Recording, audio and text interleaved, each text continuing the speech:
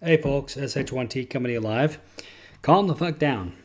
Just stop with all this bullshit that's going on with the coronavirus. It's the mini flu. That is what it is. This is going to be an extremely discombobulated podcast. I apologize, but it is what it is.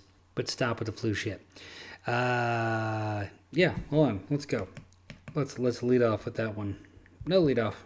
No needs. But it is what it is. Give it to me.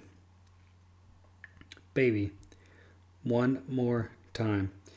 Every election year there seems to be a disease. In SARS there was 2004, avian flu in 2008, swine flu in 2010, MERS in 2012, Ebola 2014, the Zika virus in 2016, Ebola in 2018, and Corona 2020. Coronavirus has a contagion factor of 6 if you ask certain people. SARS was 4, and measles is 18, and people refuse to get measles vaccines. Go fuck yourself. Coronavirus has a cure rate of 99.7% for those under 50 years of age that it affects, and its spread is leveling off. It's viral pneumonia being hyped as the Black Plague before an election. Election thing, it's probably fair. The media kind of sucks. Here's Dr. Drew explaining kind of perfectly what the fuck's going on. China is now accusing the U.S. of spreading fear after new travel restrictions were imposed, including a mandatory 14-day quarantine on returning U.S. citizens who have been in certain parts of China. So, Dr. Drew, are we overreacting? Yes. Yes. I'm hearing this from doctors left and right. Yes, and we are not overreacting. The press is overreacting, and it makes me furious. The press should not be reporting medical stories as though they know how to report it. If we have a pandemic, I won't know how to tell that we're actually having a pandemic because everything is an emergency. People that are infectious disease specialists, the CDC, the epidemiologists, need to take this very seriously. The press needs to shut up because you're more likely to die of influenza That's what doctors are saying. However, I'm not trying to go against you, but I have a question. It has now beat SARS in terms of fatalities, 362, and they're saying... But its fatality rate is still lower. But they're saying it spreads fast. It's a mild illness. It spreads all over the place, and it's only out of these 17,000 documented infected. I bet there's hundreds of thousands of cases, 300 deaths. Okay. And always in immunocompromised people, always in people that are at risk for these sorts of things if they get a severe viral respiratory infection, whether it's flu or corona or whatever. All of these can hurt people who are compromised. They can. The rest of us need to wash our hands carefully, get our influenza vaccines, listen to the CDC. If there's a problem, they will let us know. The CDC made it very clear that 5,000 people just in the last 2 weeks have died from the flu here in America alone. Why are we panicked about that? Three people died on the streets of Los Angeles this morning from homelessness. Why, if that were coronavirus, people would freak the hell out. You're right. Why aren't we putting our priorities in the right place? It's the press. The press does not know how to report on medical issues. It's where I first learned about fake news. Should we have consultants? How could we fix this? When Anthony Fauci, who's one of the leaders in infectious disease, gets on national news broadcast and goes, don't worry about it, stop worrying about it. Good to know. Then if there's some data where he says we need to worry about it, then you report on it. Otherwise, shut up. Get your flu vaccine. We talked about this briefly when we were walking in my car, and it was really great to get your opinion on this. Were you talking about the car last night? Yeah. You sure you want to talk about that? Well, people always say we want to get money out of politics, but I always say, well, what about getting money out of clickbait? And I feel like the coronavirus will always have people click on it. The flu will not. And I think that's why the coronavirus is at the forefront of everything you look at, because people are looking at that. And I don't know, is the flu just not sexy enough anymore for people to care? No, it's not. No, because it's not. And again, you're right. They're motivated by getting the eyeballs, and the eyeballs come with some exotic infection as opposed to saying influenza killed 5,000 people. Like, oh, well, I guess it does that. Oh, a new infection. This is the one. It's going to get us. No, it's not. Stop it. Be professional journalists. Be what you're supposed to be, and collate and present the facts as they are, not with sexy headlines that give us some sort of hysteria. Just kind of continue what the media is doing, and this little audio piece is going to be kind of discombobulated, as I have recently alluded to in this podcast. But Trump's trying to defend the fact that, the stock market crashed, essentially, giving up 10 to 12 points. It kind of rebounded, and then it's crashing and rebounding, so it's like on a will she, won't she type thing. But the media is like press hard, press hard, press hard, bad. To such an extent that I saw a video where people were trying to beat up this woman that was getting toilet paper And yeah, if you're going to ration, because maybe people would understand how good they actually have it in the States. And there's no reason to be rationing in the States right now. But people are running and just stealing all the fun stuff and going. In Europe, it's a little bit, but it's just still the flu. It's just the fucking flu. Italy quarantined 16 million people for the flu.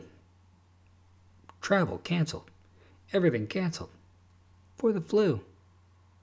The flu. The flu. Here's Trump. Thank you, Mr. President. And I'm just going to ask you directly about this with regard to the flow of information. From the very beginning, you received a lot of criticism regarding that, in particular about Dr. Anthony Fauci. He is world-renowned in contagious diseases, and there were reports out there that he was being muzzled. Can you tell us that this widely respected expert, Dr. Fauci, will have every opportunity to tell us the truth? Well, that's a very dishonest question, because he has had that ability to do virtually whatever he's wanted to do, and in fact, he was never muzzled. Okay. I think I can speak. You can speak. Why don't you speak to that? Very dishonest question, but that's okay. It's not dishonest. I want to clarify, Mr. President. I want to clarify. So let me clarify it. I have never been muzzled, ever, and I've been doing this since the administration of Ronald Reagan. I'm not being muzzled by this administration. What happened, which was misinterpreted, is that we were set up to go on some shows. And when the vice president took over, we said, let's regroup and figure out how we're going to be communicating. So I had to just stand down on a couple of shows and resubmit for clearance. And when I resubmitted for clearance, I got cleared. So I have not been muzzled at all. That was a real misrepresentation of what happened. It's been made. I want to provide an update to our people, to our citizens, to the world, frankly, on our action to address the coronavirus and those that have been hurt badly by it.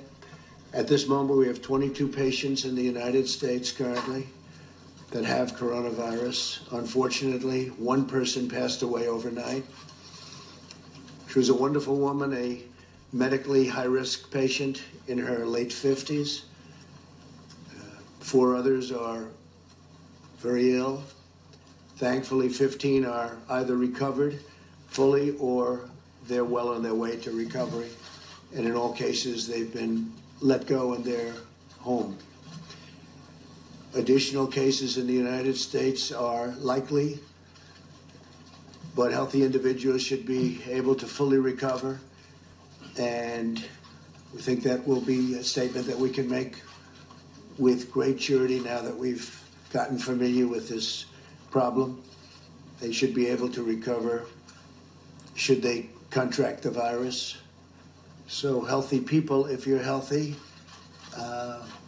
you will probably go through a process and you'll be fine. Since the early stages of the foreign outbreak, my administration has taken the most aggressive action in modern history to confront the spread of this disease. We moved very early. That was one of the decisions we made that really turned out to be a lifesaver in a sense, big lifesaver. On January 31st, I imposed travel restrictions on foreign nations who had, and anybody that had been to China or people coming out of China. And I want to say that China seems to be making tremendous progress. Their numbers are way down, and if you read Tim Cook of Apple said that they're now in full operation again in China. Their numbers are way down. Experts now agree that the decision to move so quickly, despite a lot of opposition on that decision, was a wise one. It greatly slowed the spread of the virus to the United States, and it really gave us time to do some of the critical moves that we've done, and it allowed these great professionals to get together and figure it all out, and we think they've done that. We've taken the most aggressive actions to confront the coronavirus. They are the most aggressive taken by any country. And we're the #1 travel destination anywhere in the world, yet we have far fewer cases of the disease than even countries with much less travel or a much smaller population. As an important part of our efforts, on Monday I'll be meeting with the largest pharmaceutical companies in the world, actually. They'll be coming to the White House. Yeah, so it is what it is. Enjoy your panic and your craziness. Enjoy the rest of the podcast. Great intro. I don't know, you know what? I just find women that just like, I think they're great. I don't want this to come off like, I don't want to come off here like I'm some woman hater, because, you know, I know I'm a psycho, but it's just like, I don't know, I just find them to be like relentless. Just every day, they just got to come at you. They just wake up, they have an agenda, and so they're like these psycho robots that never run out of batteries, and every day they just keep fucking, just keep coming at you, right? You got to deal with that every single day. Hey, honey, you ready to shit? And you literally, you know, every day, it's like waves hitting the beach, you know? Every day, just eroding a little more your life away, you know? Just waking up inch by inch, you know? Every day, just... Why are you hanging out with him? He drinks too much. Where'd you buy that? That's ugly. Throw it out. Till one day you're just hanging out in the middle of a lagoon, just floating there with your baseball cards. You're waving to your friends back on the shore. Dude, get me tickets. I still like sports. Oh, here she comes. Here she comes. Hey, honey, how you doing?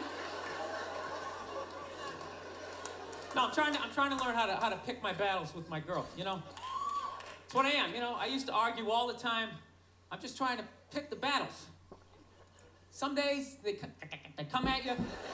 You just gotta let them go. You just let them go and follow them to whatever dumb shit they want to do. Like, hey, let's go get a picnic. We'll have a picnic. You bring the good thing and you fucking...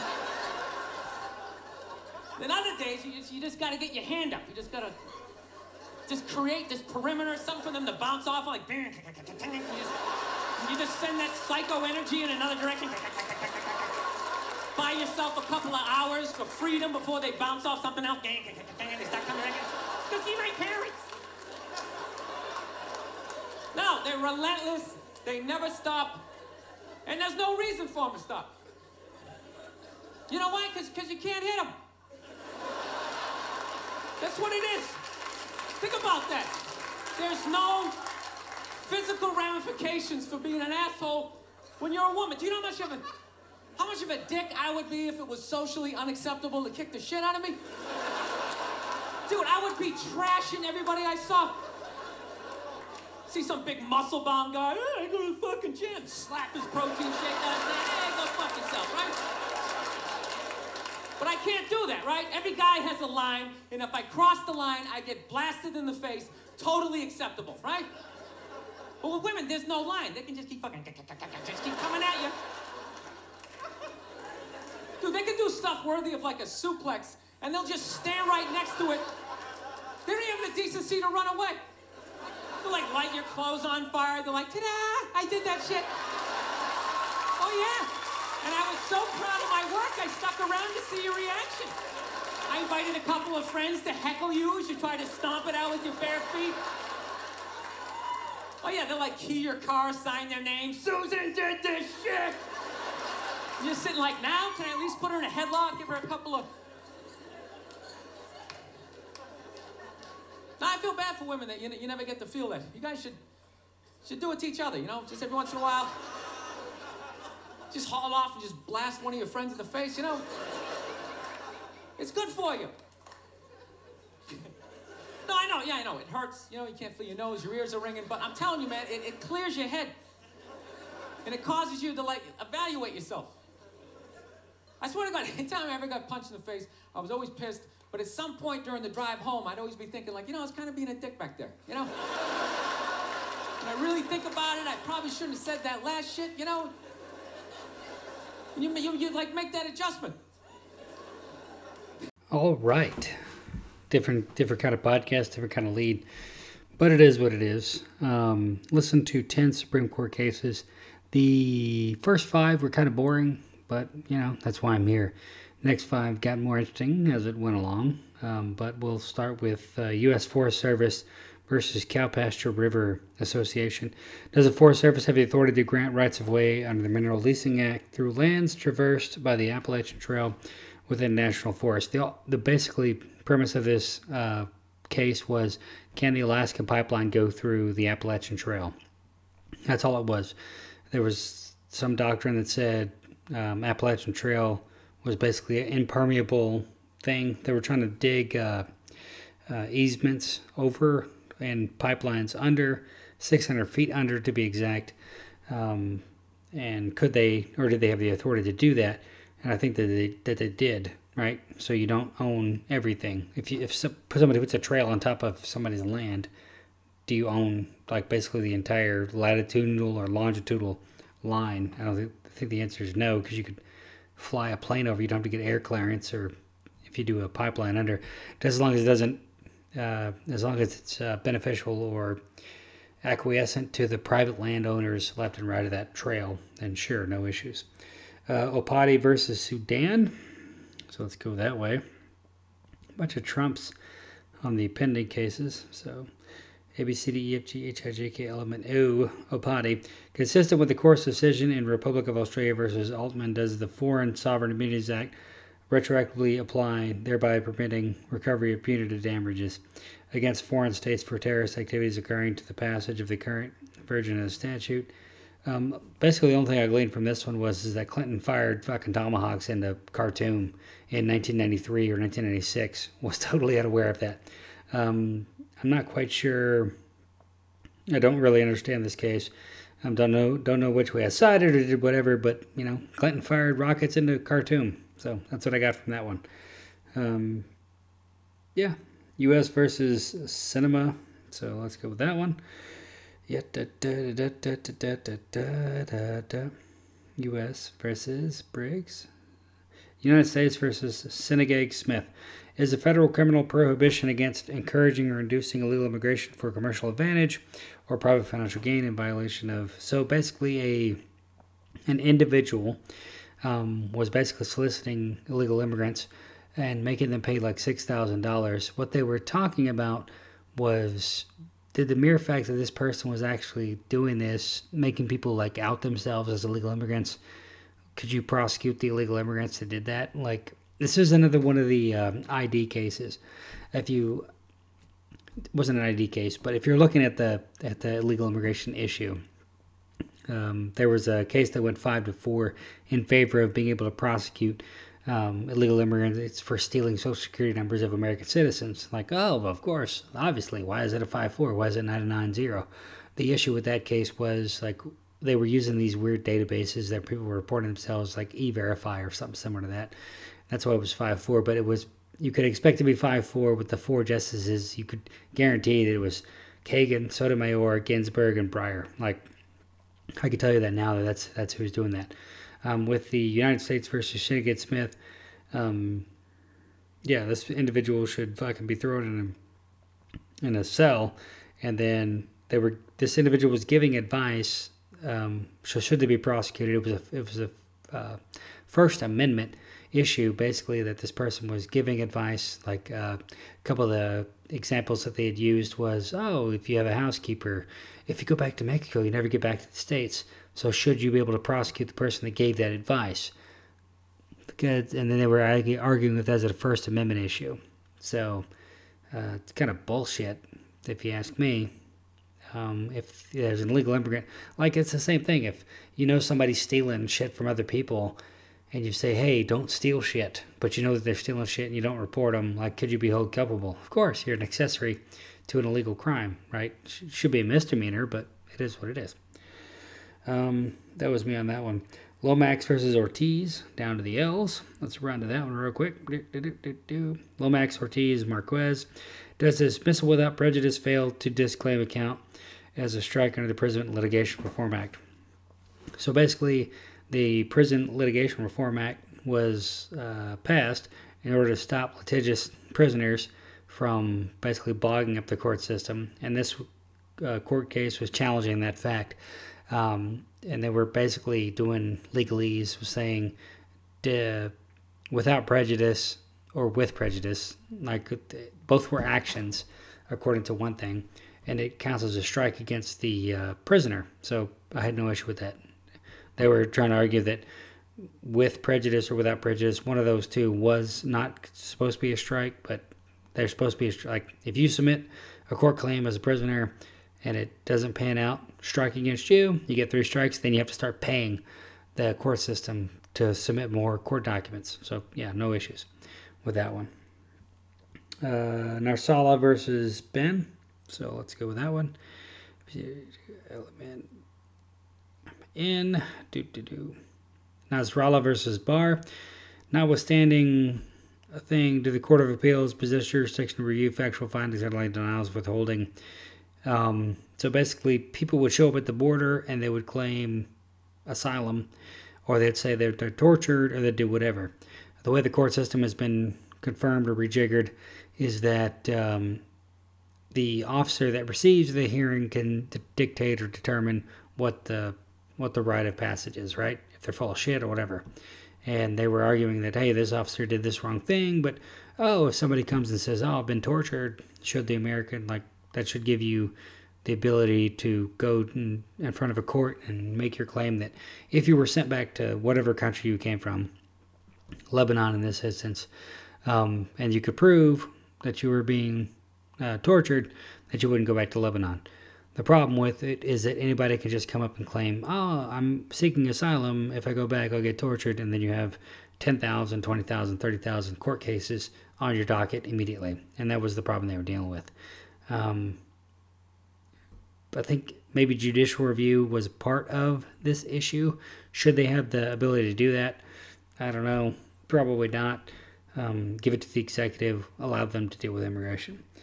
DHS versus their blah, blah, blah. So these are where the fun ones start getting.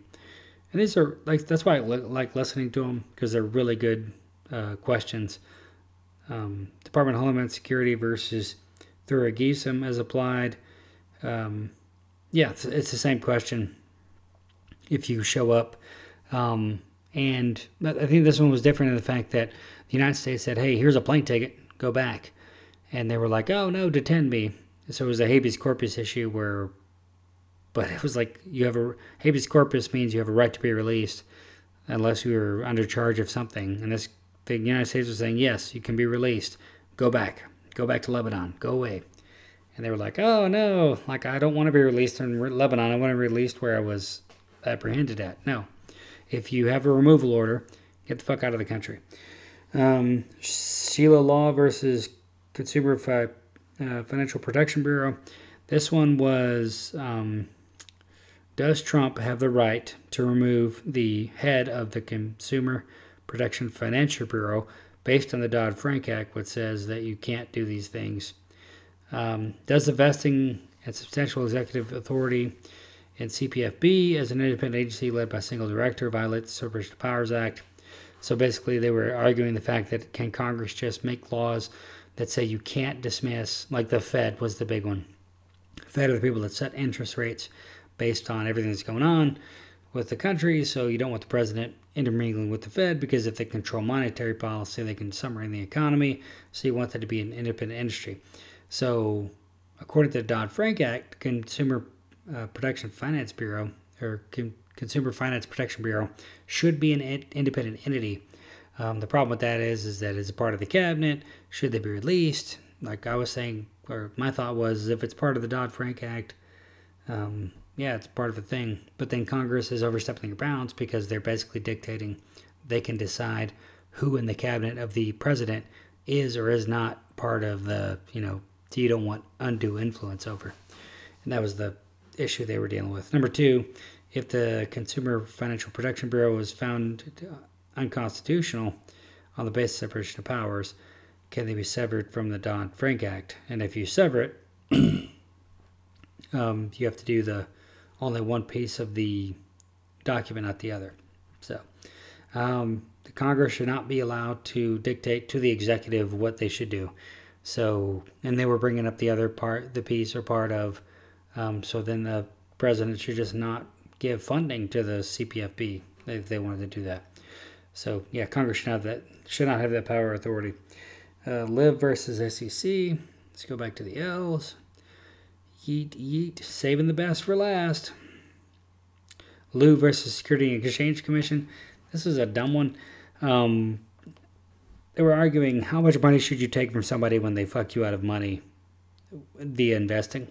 Apparently the husband got $6.7 million and the wife got 1.4 or some shit like that. So should you only be entitled to the profits that they gain or they glean from their nefarious activity? No, you should be able to pull them root and stem from their ass to their whatever. So you should be able to take everything from them, was my thoughts on that one. So the question was, can the Securities and Exchange Commission seek and obtain disgorgement from a court as equitable relief for a securities law violation, even though the Supreme Court has determined that disgorgement is a penalty? So apparently if you apply a penalty, it has to be by statute. So the Congress has to approve that. So, yeah, it's that bad. And last but not least, June Medical versus Russo.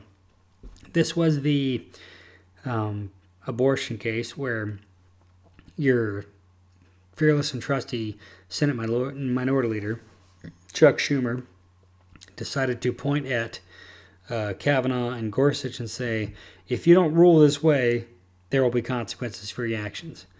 And most people get years in prison for threats like that to Supreme Court justices or judges in general.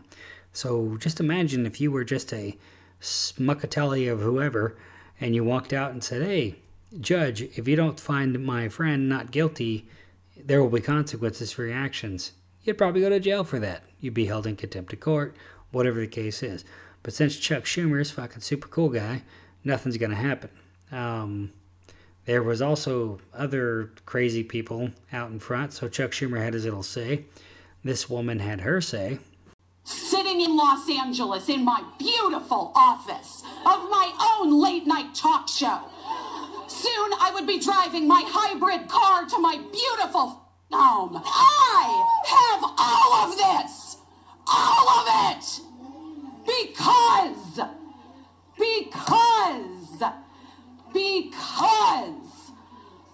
I was allowed bodily autonomy at 15.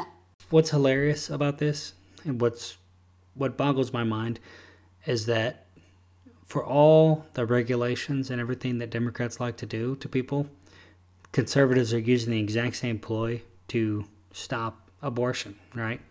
So the key is that if you want to slow something down or stop something, you regulate it.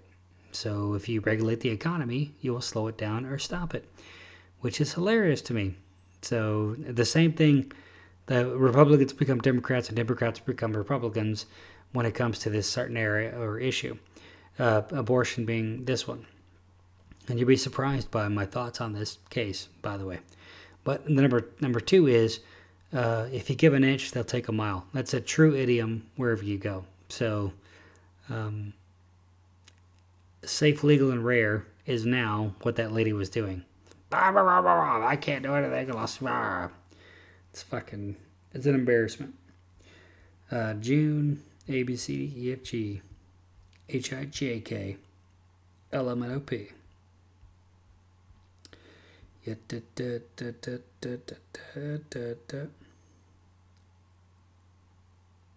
Doing it. Going. Come on, June Medical Services versus Russo. This is a counter-suit as well.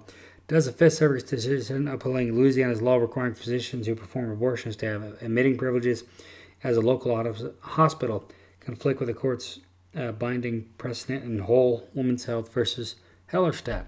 Whole Woman's Health was a legal ruling in Texas saying that you couldn't make, like Texas was saying, the hallways have to be this wide. You have to have these kind of accesses and whatever, and it was considered an undue burden for women to get an abortion. So Louisiana said, nah, fuck it. We'll just make it requirements for the physicians to do this, that, and the other.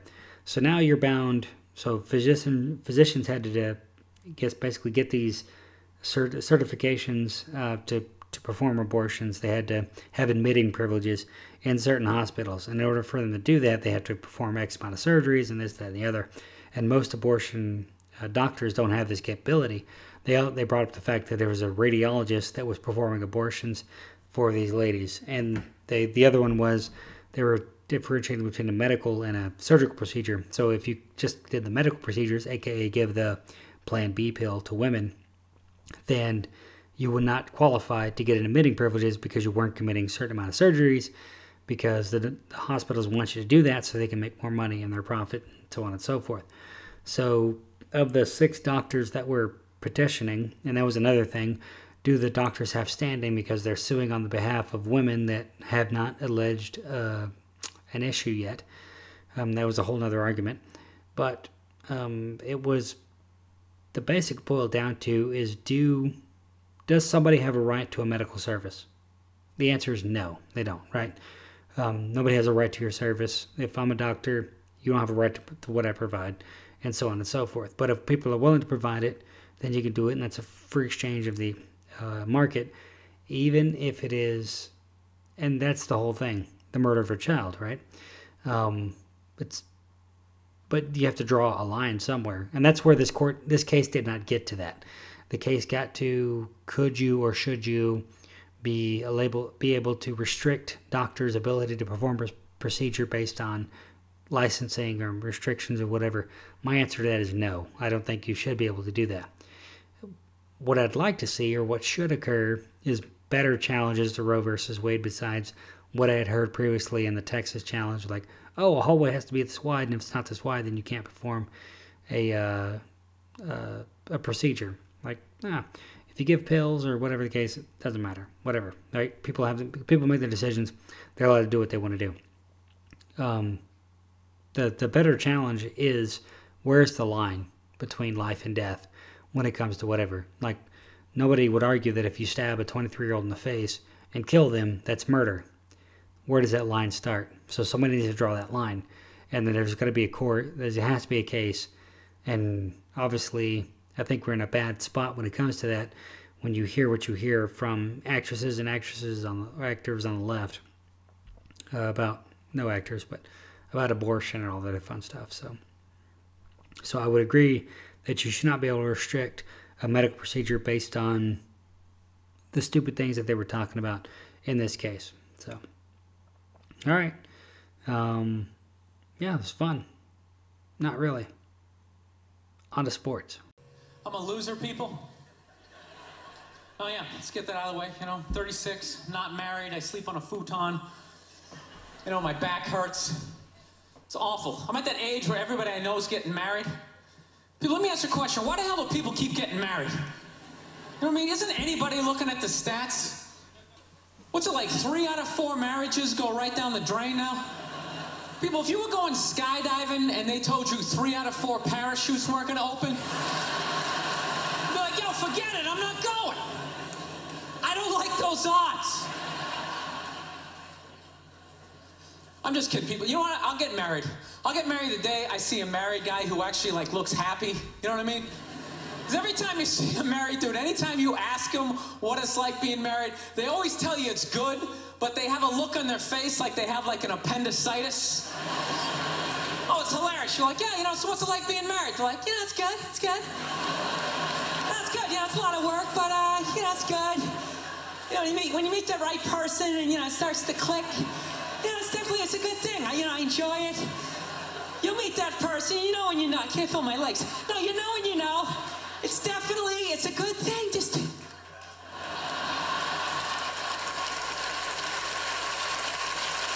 love women, though. This is my deal. I love women, but I'm finding I'm not compatible with them. I'm serious. Women have, too much energy for me. That's what I've noticed, you can't have a day off when you have a girlfriend. They just see that open day. They're like, oh my God, let's go fill it up with some stuff. No, and then they just come at you with one horrible idea after another. Horrible ideas like, you want to make some sandwiches and go to the park? No, every one of their ideas involves walking around, looking at stuff. It's almost like they're trying to wear you down. After 2 or 3 stores, you're leaning on stuff. I don't care. Just buy something. I don't care. You know what the worst one is? You ever get that one? You want to go to brunch? You want to go to brunch on Sunday? And inside you're like, no! But you can't say that. You got to keep them happy, right? So what do? You're like, yeah, let's go to brunch. What a great idea. Why would you want to sleep in on a Sunday when you can go pay $18 for eggs? Now you're thinking. Now you're thinking.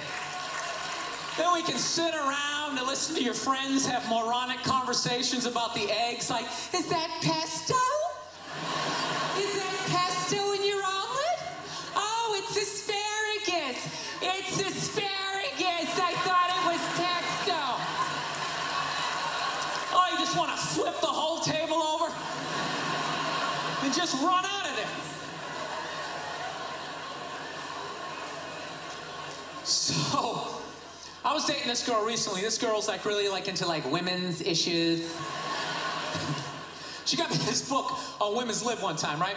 So I'm reading this thing. I think women's lib was a great thing. Like back in the 70s, I thought it was cool, you know? Over the last couple of years, though, I think that whole women's movement, it's really starting to morph into kind of like this reverse pimping kind of thing, you know? Because every time I see them on TV, they always say, all we want is to be treated exactly like guys, right? But if you listen to them, they don't. They only want the good stuff of being a guy. They look at a guy's life like it's like a buffet. Like you just can start picking out stuff, like same amount an hour, we'll take some of that. Pay for the movie, that's okay, you can keep that one, I don't like that one. This is nice, that's yucky, that's icky. I mean, come on people, you can't choose. This girl gave me a rough time one time. She goes, well, why does a guy make more an hour to do the exact same job? I go, I'll tell you why.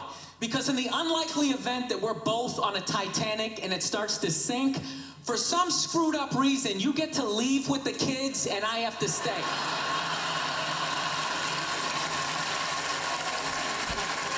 No, that's why I get the $1 more an hour. You know, if there's a house fire, it's always women and children first.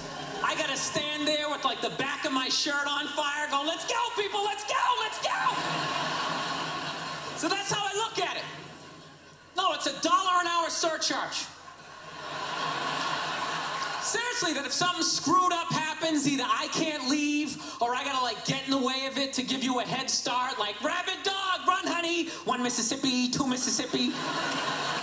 You hear a bump in the night, I gotta go check it out, like yes, he does have a knife.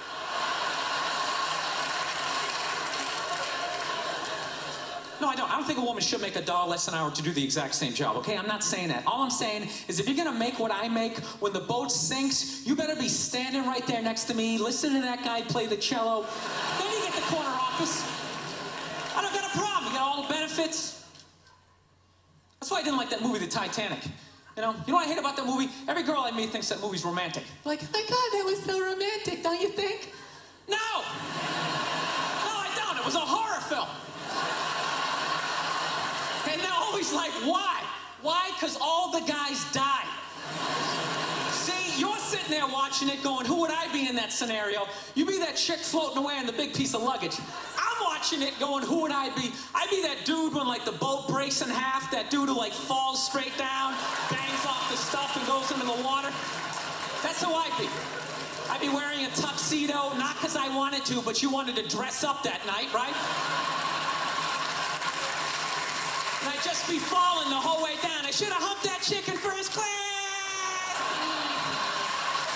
All right, I'm out of time. You guys are a lot of fun. Thank you very much. All right, folks, welcome to the Sport Report.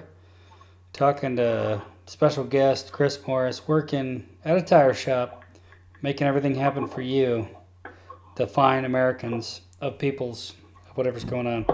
So, leading off with the old XFL. The old Houston Roughnecks, finally a team that we can get behind in Texas. Not the stupid ass Cowboys or the Houston Texans, but the Roughnecks 5-0. They won controversially apparently against Seattle, 32-23. Did you watch that game or no? Yeah, I did. It wasn't too much of a controversy. It's just that there was a couple seconds left on the last kneel down, and they didn't challenge it. Which they probably could have got away with it. They could get like 2 seconds a chance for a touchdown and a 3-point conversion to tie it, I guess. Who's they? But the Seattle Dragons. But they're down by, they're down by 9. Okay, all right. So Houston wins 32-23. New York beats Dallas 30-12. Currently, St. Louis and D.C. are tied at 6 with 10 minutes to go in the second quarter. Standings. Apparently, St. Louis is killing it in the attendance standings. Like, they're really excited about football being back in their city. They're 3-1. They lead the East Division, and then the Roughnecks, the last remaining undefeated team, 5-0, leading the West. So, I like the kickoff, and I like the extra point shit. So. Yeah, a lot of people are saying the NFL should adopt that. I don't know about the kickoff. Like, I mean, you put that in the NFL, I see a lot of touchdowns being made. Like, it's a lot of quick decisions. Like, there's a lot of lateral blocking, it makes it very interesting. I like to watch it for sure. Yeah, the kickoff's better. Like, yeah, you just don't turn off the kickoff. The kickoff's a moot point in the NFL. What's crazy about it is that they don't even think about how to improve the game. They just kind of go humdy-dumdy, whatever. Speaking of the NFL, they're trying to go to 18 games, maybe 17, depending. Who cares? Oh wow, Saints are gonna put a what's up for teams. I can't blame them. It kind of evens it out a little bit. 18 games.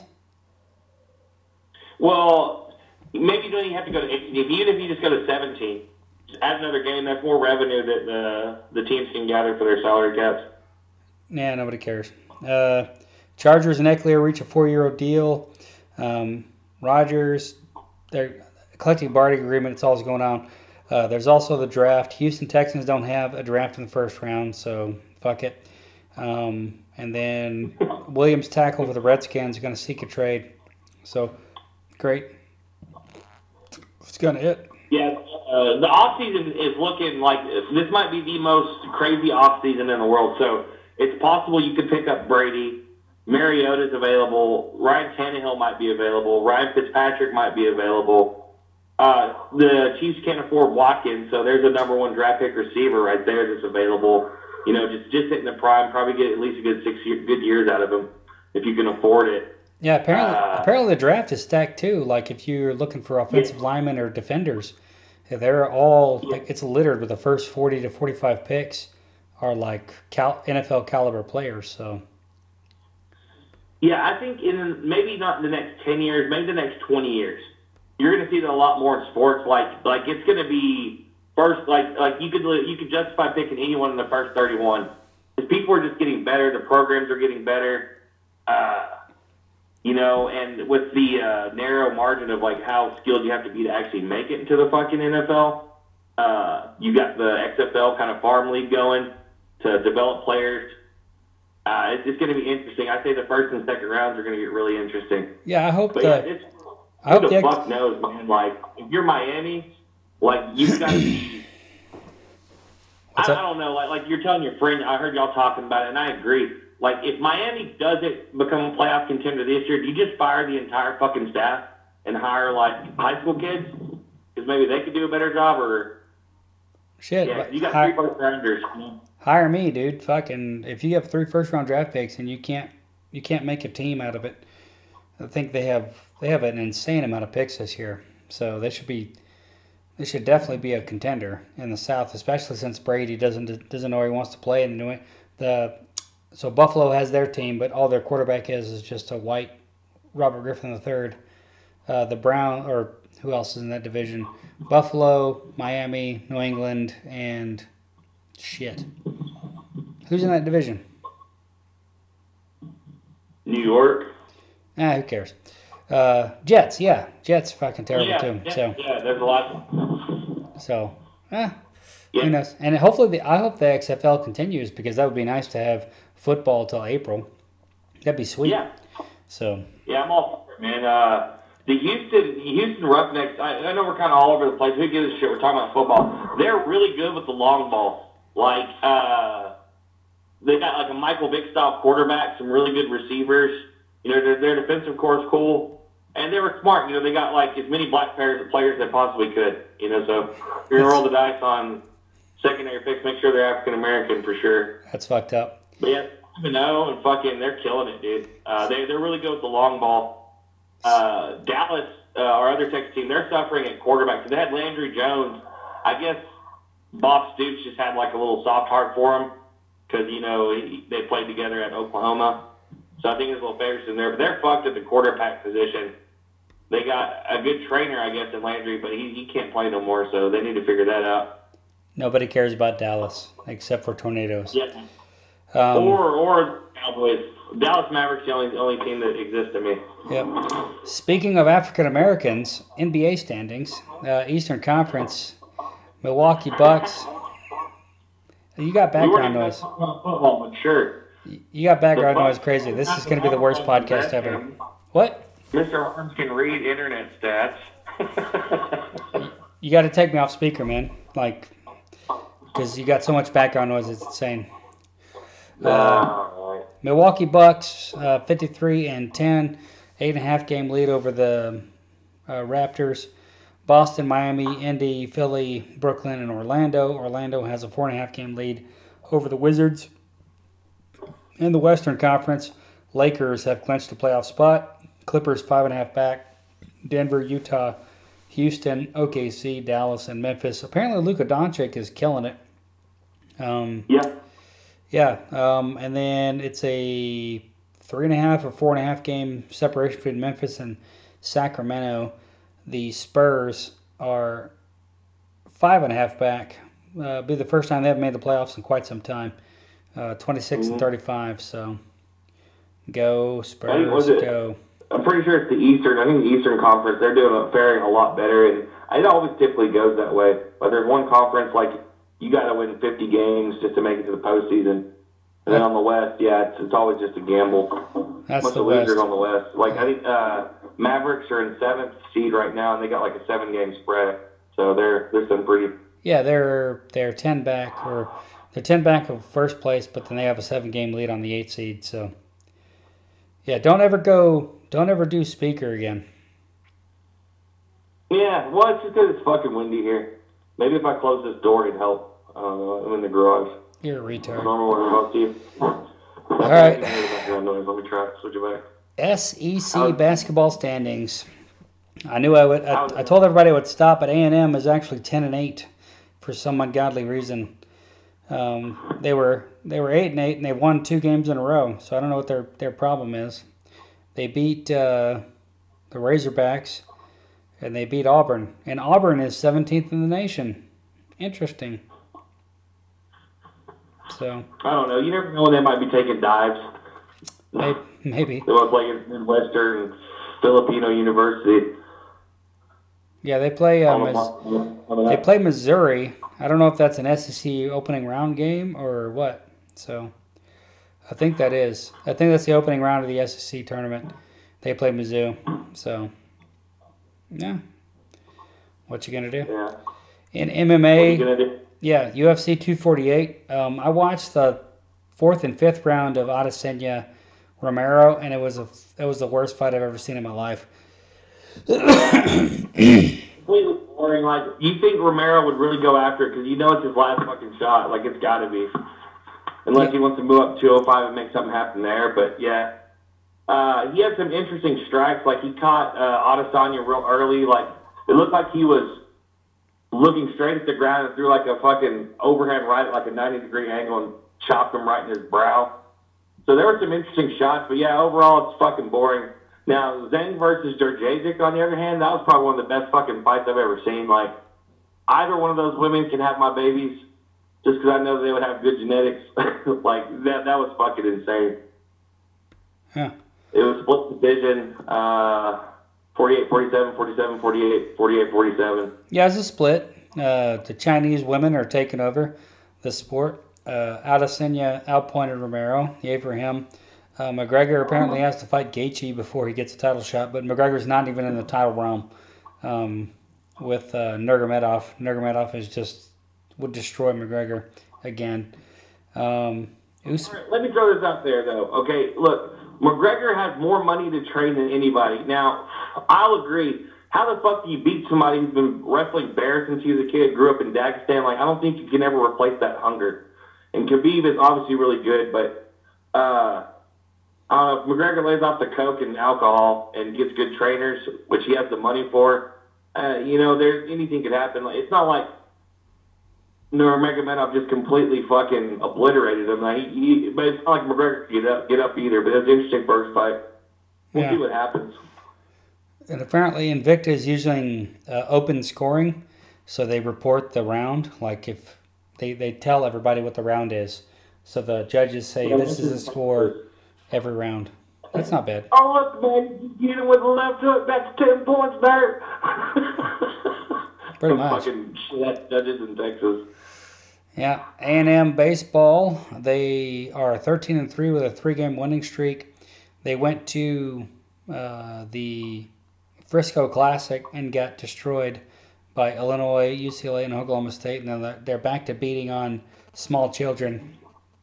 A&M Corpus Christi 5-4. Abilene Christian was postponed, and they are 2-0 against New Mexico State, 8-3 and 7-5. They got the rubber match in the series. Then they travel to Rice and Auburn to start SEC play, but basically hovering outside the top 25. A&M baseball. What are your comments, sir? I don't know much about it, man. They got some guys that can hit with aluminum bats, so good for them. You're so full of shit. Well, they scored 17 in one fucking match. I saw. You know, I'm not like a diehard A&M fan, like especially when it comes to baseball. Like maybe I'll pay attention to the Oakland A's.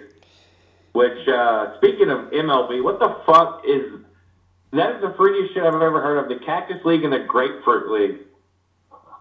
That's always been the leagues, man. That's never changed. For leagues. That's never changed. They must call the sexual offenders and then the R. Kellys, you know? Might as well, but that's always been the Cactus and the Grapefruit leagues. It's never changed. So. Yeah, I never knew that. I was looking up stats on the internet so I could appear like I knew what I was talking about. Yeah, so be it. Seem more reputable, but not actually. Now, the dumbest thing about that is that you see these posts by Texas Rangers, and they're like, "Oh, look at us, we have a winning streak." It's fucking postseason. It's preseason. Get the fuck out of here. You know, you got the cheaters in your division, and then you got every West Coast team that could care less. You got the Angels, the Oakland A's, and the Seattle Mariners. So nobody gives a fuck. Yeah. NHL to round it out. In the Atlantic, Boston, Tampa Bay, Toronto, top 3. Boston with a 7-point lead over Tampa Bay. And then you have Florida and Montreal, 76-71. But that doesn't matter because in the Metropolitan, it's the Wizards and the Flyers tied at 89. Pittsburgh rounds out the top 3 with the Islanders and the Blue Jackets at 79. That gives them a massive, 3-point lead over the Panthers in the Eastern. In the Western Conference. Ours. What's up? Third overall. In the Western Conference, Central, Blues, Avalanche, and the Stars. Stars haven't scored a point in their last, or they haven't won a game in the last 5. But they still have an 8-point lead over Nashville for the final seed in the Central.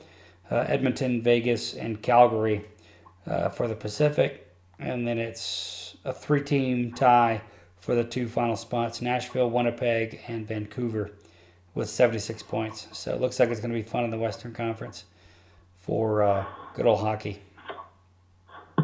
Yeah. So since we're all over the board anyway, you're trying to keep it in order. Let me fuck it up for you. All right. So big trade rumors. So and I think these guys are just trying to look for clickbait and views, but we'll see how it goes. So the biggest rumor though is they're talking that Brady's probably not going back to the Patriots. Like I think Belichick's ready to move on.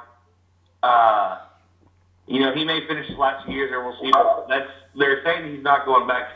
The biggest place they think he might go, I mean, obviously San Diego, Chicago, but the conversations are all leading towards the Niners. Like, they want them to get rid of Jimmy G, sign Brady, and see if Brady can get a championship, I guess, in, 2 different divisions, AFC, NFC. That would be a world first. Why would you do that? There's a lot of talk about that. That's stupid. Like, if I'm the GM of the 49ers, I don't know. Like, we got $13 million cap space.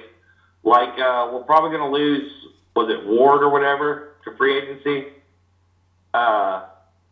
Looks like we'll pick up what's that dude, that safety out of, I forget. There's some safety we're looking at, Dolphin or Dolprit. Don't look at me. I don't remember his name. But yeah, but like, what do you do in that situation as a GM? Like, having Brady on your team, he's a great quarterback, even as long as the guy can still move. No. Do you trade GBG, and what do you trade him for if you decide to make that trade? No, you don't touch Brady with a 10-foot pole. You don't even. You stay away from that. So you don't even entertain Tom Brady coming to your team unless you have a quarterback deficiency. And the Niners do not have a quarterback deficiency. They have 2 running backs. They have a fantastic offensive line. They got a decent defense. I would keep Garoppolo and move on to the next thing, or maybe draft a quarterback in this stacked ass draft. So I would not even touch Brady with a 10-foot pole. Maybe Chicago, maybe Miami, like these other teams that need a quarterback to hold him for a couple of years, maybe. But San Francisco's not one of those teams. We'll see what happens. It's Brady's dream to play at Candlestick Park. Maybe the Raiders. Like, I don't know, but so Chicago makes a lot of sense. The Jets make a lot of sense. The Redskins, but they have Haskins. Who else? You really think the Jets, like, you don't have no faith in Sam Darnold? You don't think he can get it done? He looks like a I think the retard. Jets have offensive line issues more than anything. They're about to lose both their tackles. Sam Darnold looks like which is typical for the Jets. I mean, because who wants to play there? Sam Darnold looks like a retarded Eli Manning. But they would not. They wouldn't trade. They wouldn't trade him within the inside the division, so that wouldn't happen. So yeah, Chicago makes a lot of sense. I wouldn't not the Rams. Maybe Arizona's got Murray, so that's fine. Indianapolis might make a lot of sense. Jacksonville maybe. Stuff like that. There's a bunch of teams he could go to, but San Francisco's not one of them. Here's where Brady makes the most sense for me. Miami. That's what I said. Think about it. Yeah, well, yeah. But you have 3 first-rounders you don't have to spend on a quarterback. You don't have to do it. Well, they could draft a quarterback. They could trade for Brady or pick up Brady out in the free agency, give him the money he's looking for because they have buku amounts of money to give, and they could draft a quarterback with their first pick as the future, right? And have Brady shell him for 1 or 2 years. But Brady is like Peyton Manning. He just doesn't have the arm. He's got the mind to play, but he doesn't have the body or the arm to get the ball where it needs to be when it comes to it. So I don't know. I didn't see his skill set declining that bad. It was. Brady did a he great was not job. throwing the ball. He just New England kind of sucked this year. They had a lot of holes. Yeah, they did, but Brady was not getting the ball where it needed to be. Like he's not like Rodgers-esque. Rodgers still got it. Breeze was trying to retire, but he still got it. Brady, you're like, you kind of have that wandering feeling that he may or may not have it. So. Yeah, I think Drew Brees did retire. Yeah. No, he didn't. He's going to go back for another year. Yeah. Create some more space on his lead. I think he's the number 1 quarterback now as far as stats go. Yeah. All right, brother. 3 yards. There's your sport report. I do appreciate it. When are you going to do just a regular conversation podcast with me? Anytime. I thought that's what these always kind of were. Yeah, it's up to you, man. It is what it is. This will we be can talk about anything, man. That's why I say, hey, I'll do the news with you. I'll do the sport report. I don't know. There's a bunch of sports shit. That's what you're always into. So yeah, I have a sports segment. I have a news segment. Main idea. I have a sports segment. I have a news segment, and then apparently I have a every now and again I have a Supreme Court segment. That's what I'll work on this podcast. So yeah, so I like it all, man. It's all good. I still think that one with you and your 2 friends was the best.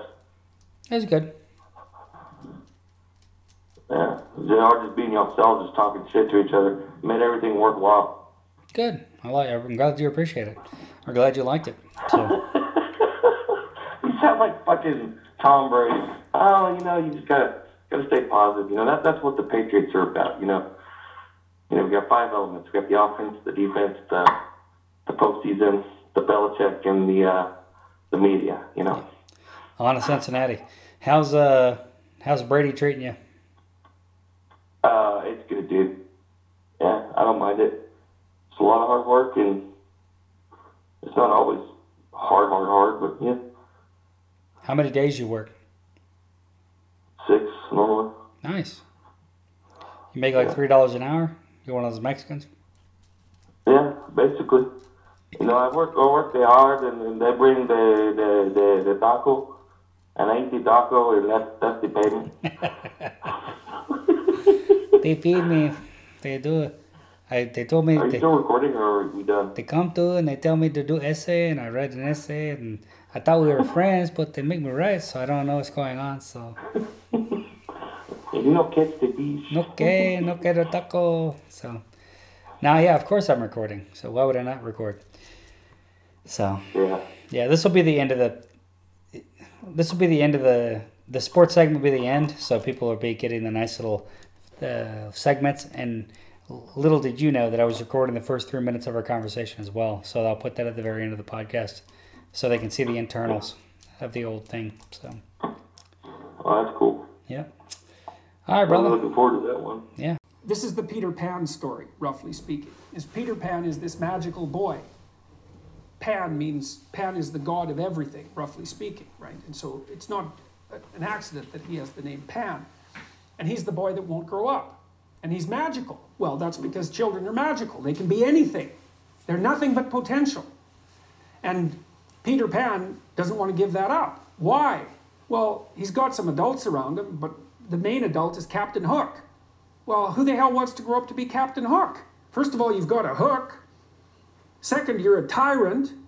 And third, you're chased by the dragon of chaos with a clock in its stomach, right? The crocodile. It's already got a piece of you. Well, that's what happens when you get older. Time has already got a piece of you. And eventually, it's got a taste for you. And eventually, it's going to eat you. And so Hook is so traumatized by that he can't help but be a tyrant. And then Peter Pan looks at traumatized Hook and says, well, no, I'm not sacrificing my childhood for that. So that's fine, except he ends up king of the Lost Boys. In Neverland, well, Neverland doesn't exist, and who the hell wants to be king of the Lost Boys? And he also sacrifices the possibility to have a real relationship with a woman, because that's Wendy, right? And she's kind of conservative, middle-class, London-dwelling girl. She wants to grow up and have kids and have a life. She accepts her mortality. She accepts her maturity. Peter Pan has to content himself with Tinkerbell. She doesn't even exist. She's like the fairy of porn. She doesn't exist. She's the substitute for the real thing. And so, but the dichotomy that you're talking about is very tricky, because there's a sacrificial element in maturation, right? You have to sacrifice the pluripotentiality of childhood for the actuality of a frame. And the question is, well, why would you do that? Well, one reason is it happens to you whether you do it or not. You can either choose your damn limitation, or you can let it take you unaware when you're 30, or even worse, when you're 40. And then that is not a happy day. And I see people like this, and I think it's more and more common in our culture, because people can put off maturity without suffering an immediate penalty. But all that happens is the penalty accrues, and then when it finally hits, it just wallops you. Because when you're 25, you can be an idiot. It's no problem. Even when you're out in a job search, it's like, well, you don't have any experience and you're kind of clueless. It's, yeah, you're young. You know, it's no problem. That's what young people are like, but they're full of potential. Okay, well, now you're the same person at 30. It's like people aren't so thrilled about you at that point. It's like, what the hell have you been doing for the last 10 years? Well, I'm just as clueless as I was when I was 22. It's, yeah, but you're not 22. You're an old infant, right? And that's an ugly thing, an old infant. So part of the reason you choose your damn sacrifice, because the sacrifice is inevitable, but at least you get to choose it. And then there's something that's even more complex than that in some sense, is that the problem with being a child is that all you are is potential, and it's really low resolution. You could be anything, but you're not anything. So then you go and you adopt an apprenticeship, roughly speaking, and then you become something. And when you're something, that makes the world open up to you again. You know, like if you're a really good plumber, then you end up being far more than a plumber, right? You end up being a good employer. Not that plumbers, I'm not putting plumbers down. It's like more power to plumbers. They've saved more lives than doctors. So, hygiene, right? So, you know, if you're a really good plumber, well, then you have some employees, you run a business, you train some other people, you enlarge their lives, you're kind of a pillar of the community, you have your family. Once you pass through that narrow training period, which narrows you and constricts you and develops you at the same time, then you can come out the other end with a bunch of new possibility at hand. And Jung talked about that. He thought that part of the proper path of development in the last half of life was to rediscover the child that you left behind as you were apprenticing. And so then you get to be something and regain that potential at the same time. Very, very smart. Well, he was very, very smart. So that's very wise thing to know. So, yeah. Sacrifice. We'll talk more about that too. You get to pick your damn sacrifice. That's all. You don't get to not make one. You're sacrificial whether you want to be or not. That's a good thing to know as well. So even though it's rather, you know, it's a rough thing to figure out. But other questions?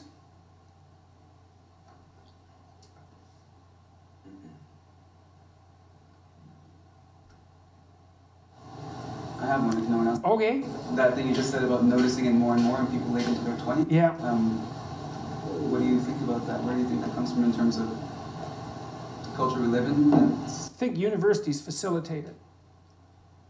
Because you can go to university to not be something instead of going to university to be something. And it's Pleasure Island. And the price you pay for it, especially in the US, is debt. And you're enticed into it because the administrators can pick your pocket. So they rob your future self while allowing you to pretend that you have an identity, right? Very nasty. And you can't declare bankruptcy with your student loans in the US. It's indentured servitude. And it's precisely Pleasure Island. It's exactly that. And so tuition fees have shot way out of control. And part of the reason that universities don't make more demands on their students and let them get away with all the things they let them get away with is because they're basically, why the hell would you chase them out? They're $100,000 or more. So they can do whatever they want as long as you get to sell them to the salt mines. Right. So, and you know, it's not the only reason, because the other thing that's happened is that the rate of technological transformation is so fast now, and the rate of turnover of things is that it is genuinely harder for people who are, say, 18 to 20. When I was a kid, roughly speaking, the kind of rough patch for life is probably 14 to 17, something like that. Now I think it's 18 to 25, something like that. And I think the reason for that is that all the jobs that the bloody hippies complained about being doomed to in the 1960s have now disappeared. Their problem was, oh my God, I'm going to go have to work for a corporation and get a salary for the rest of my life. You know, and then I'll just end up in it with a pension and that'll be my whole life. It's like, well, it seems like a lot better deal than an endless round of part-time Starbucks jobs. So, you know, some of it is that. There's a space now in our culture that is lacking for people to make that transformation from adolescence into adulthood. And so it's the cost of that is forestalled. It's not a good thing. It's not a good thing.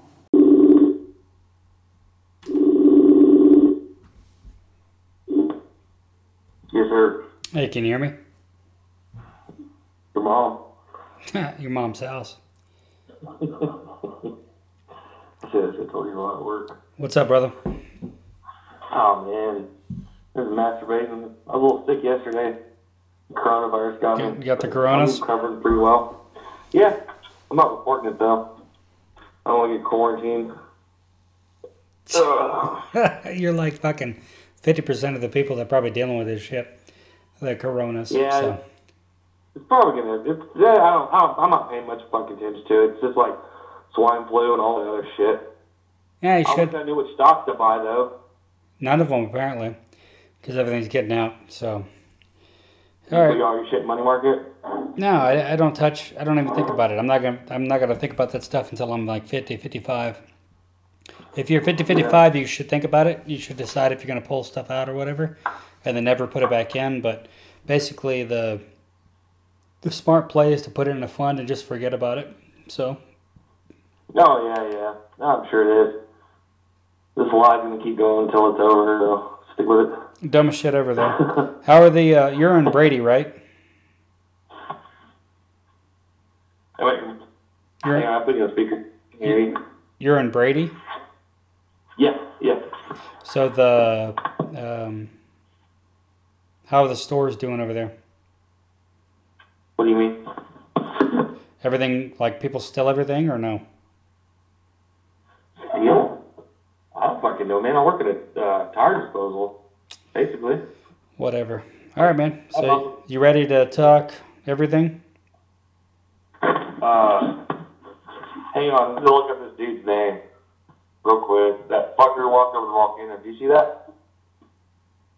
No, I heard the name though.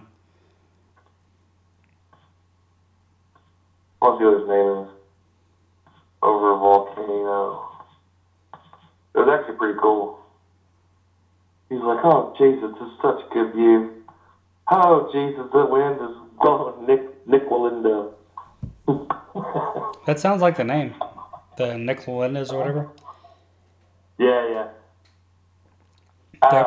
Apparently they're a family that does I that guess shit. I can ask you on the air, because I'm going to shit on baseball for a minute. Sure. Yeah, well, I'll ask you about it on the air. Okay. The fuck is the goddamn cactus leaf and grapefruit leaf? That's the most fruitiest shit I've ever heard of. Yeah, nobody gives a shit. All right, so let's test the mic.